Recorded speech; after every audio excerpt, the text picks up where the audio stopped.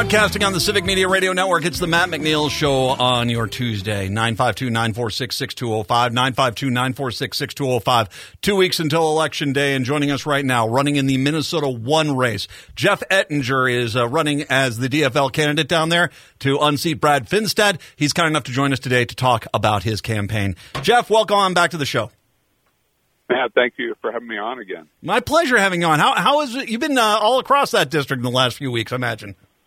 Absolutely. We're in Red Wing right now. We were in Laverne, which is the far west side by South Dakota, just a couple of days ago. It's a big district, South Dakota to Wisconsin, and we're definitely trying to get out to see a lot of the voters. As you've been out there once again, it's kind of one of those things frankly, there's a lot of things that have happened in the last 2 years that I think that you can point to the Democrats and say thank you. I mean, whether that's solving the pandemic, which was a pretty big problem there. We have this infrastructure bill that got passed, which is going to help I know that's a lot of projects in that district as well. I mean, the Democrats have delivered, and obviously you want to continue that tradition to deliver for the Minnesota 1. Absolutely. I would add to it the recent Inflation Reduction Act. I mean, I hear from voters all the time about how important it is to reduce health care costs, so finally turning Medicare loose to negotiate prescription drug costs and setting caps on insulin, and then all the great climate provisions in that bill. Really, I was just with a regenerative farmer here today in Goodhue County, and I think it's going to be really excellent both for us as auto owners or homeowners or as farmers to be able to take advantage of green provisions in that bill and also to accelerate progress in wind and solar energy. As you're talking to the farmers out there, and it's one of the things I do enjoy talking to the candidates that are out there, with a lot of ag territory there. The reality is that the markets, it's been tough, although there has been some opportunities out there. But the markets are starting to come around again a little bit at this point. When you're talking to the farmers out there, what are you hearing as far as their biggest concerns in regards to needs for their immediate future? I mean, a lot of them do have on the radar the fact that next year's a farm bill year again. And so, in chatting with Colin Peterson, who was the chair of the Ag Committee back when the last farm bill was instituted, there's definitely things that need to be tweaked in there, but probably not radical changes. And just overall, I just am trying to articulate a philosophy that certainly was different than my predecessor, Mr. Hagedorn, who was always going around saying you need to get big or get out in agriculture. And, I've really tried to be supportive of that. We need our smaller family farms both for the benefit of our communities, but also I think they're just a valuable resource in terms of providing consumers with more food options.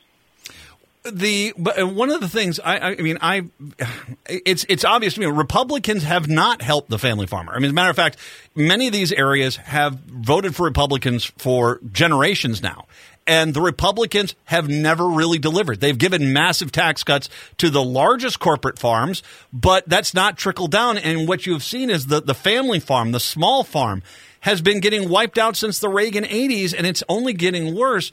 When you have a farm bill here, you need to have people that are going to go in there and not just fight for the largest, ag producers out there, that the family farm, especially when you got, people with organics, people that are doing these farms that are going to farmers markets and just, keeping their, kind of doing it as a homegrown operation so that they can, fund this. I mean, that's where we really need to put the attention to, because these farms are getting wiped out left and right still. You're absolutely right, Matt.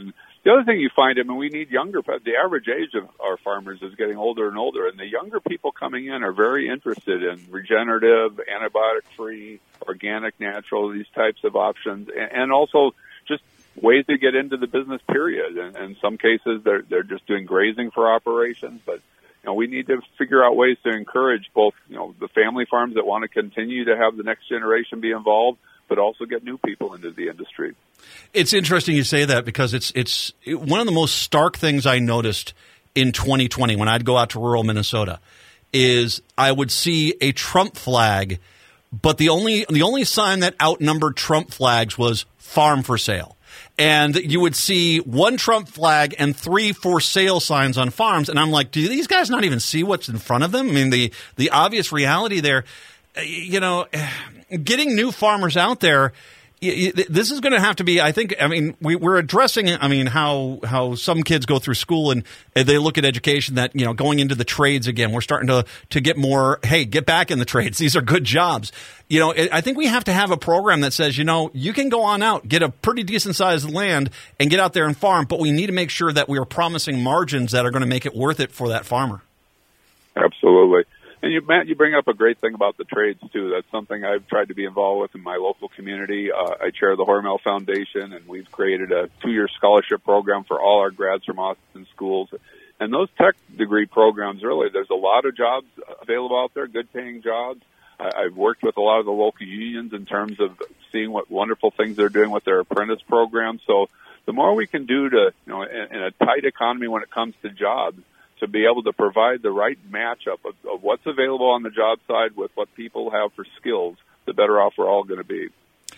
Jeff Ettinger is joining us, Democratic candidate for Minnesota 1st District, the election in 2 weeks here. Of course, your district also includes Rochester, the Mayo Clinic.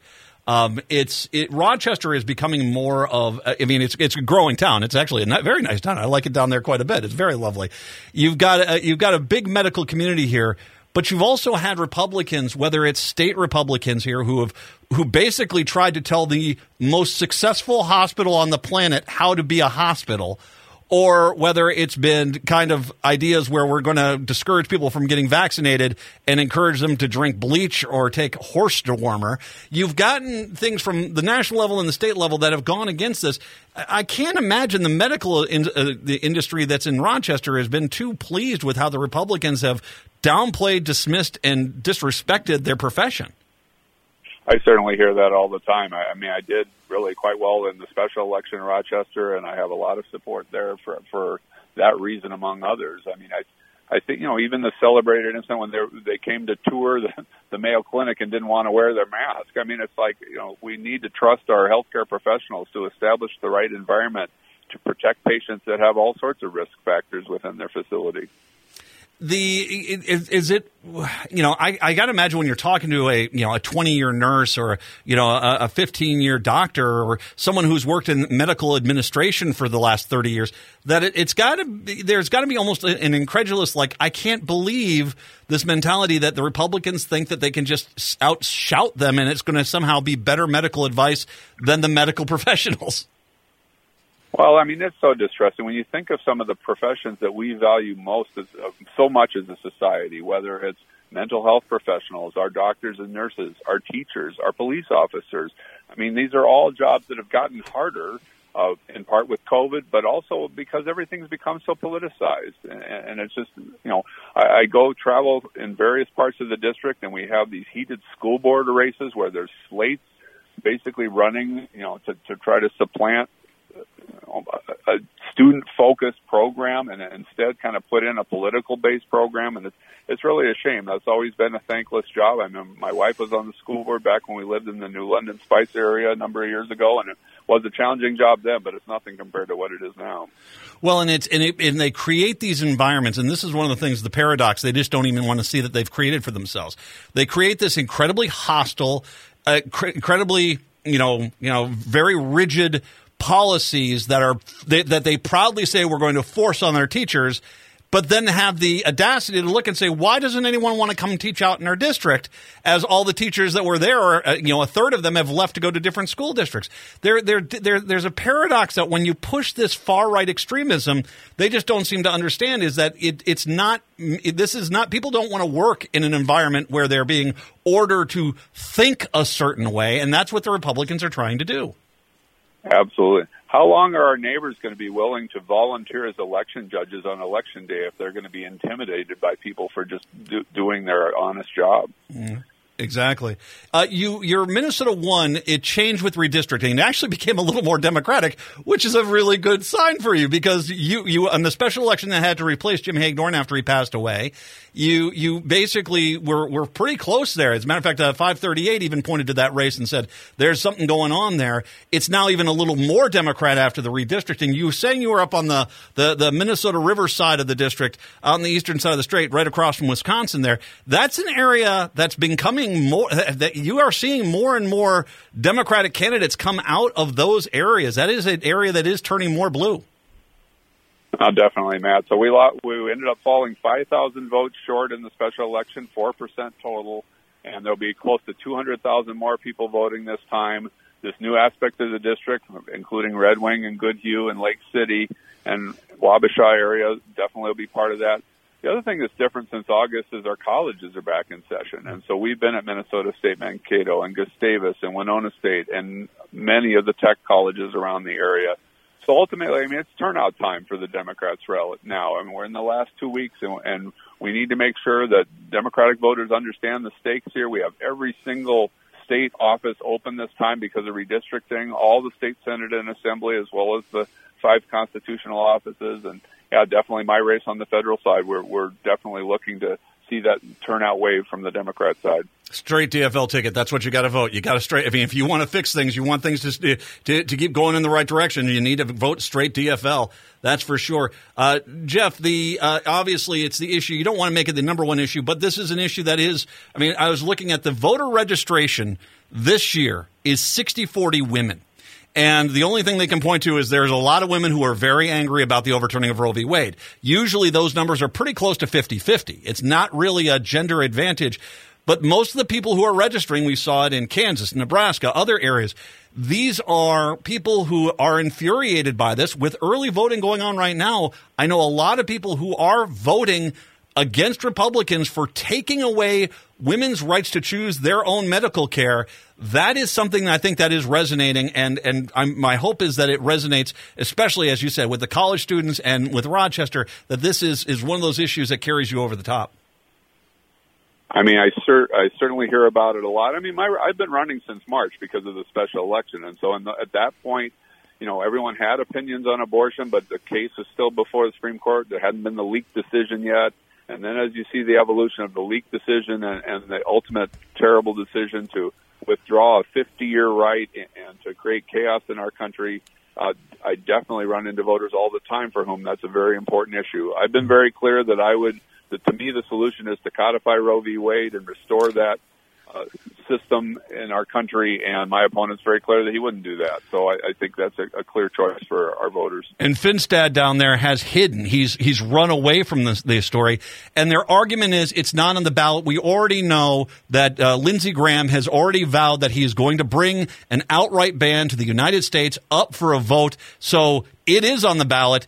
If that ban comes up for you, Jeff, I'm presuming you're voting against it. Of course. Of course. Yeah, I mean, it's disingenuous. I mean, Brett Finstad said, oh, yeah, he applauded the decision in Roe v. Wade because it returns it back to a more local level where we can have a dialogue about the issue. Brad was in the state legislature for 6 years already in Minnesota, and he voted over 60 times to restrict women's rights to abortion and contraception. So we know how that dialogue is going to go. That's just an attempt to dodge the issue. And it is, and he's dodging it. It is on the ballot. And I have a hard time believing that he wouldn't vote for it. And you brought up contraception, too. There's a lot of Republicans that have vowed to make contraception illegal in this country, and they want to bring up a bill to vote on that. So that's going to be there, too. Brad Finstad doesn't want you to hear about his opinion on that. Jeff Ettinger, he's putting it out there. He is not going to get in front of your rights, and I think that's an important thing to keep out there. Jeff, it comes down to it. It's voting. If everyone turns out, the DFL wins. It's just that simple. We need to get everyone out there to vote at this point right now. Absolutely, you really hit on it, Matt. And it's been wonderful to be with some of our great statewide office holders. Governor Walz has been down in our area. Senator Klobuchar came down for 2-stop visits. Senator Smith's been down, and just all the great local candidates as well. So there's door-knocking efforts and calling efforts all the time here, and we're going to push it hard through these last 2 weeks. He is the right person at the right time. It's Jeff Ettinger down in Minnesota 1. I want to say this, Minnesota 5, Minnesota 4, Minnesota 3. The DFL is going to win there. Don't get me wrong. Go help those people locally, but get on down. Help out Jeff Ettinger down in Minnesota 1. Jeff, what's the website people should go to if they want to help out your campaign? Yeah, it's EttingerForCongress.com. Thanks so much for mentioning that, Matt. EttingerForCongress.com.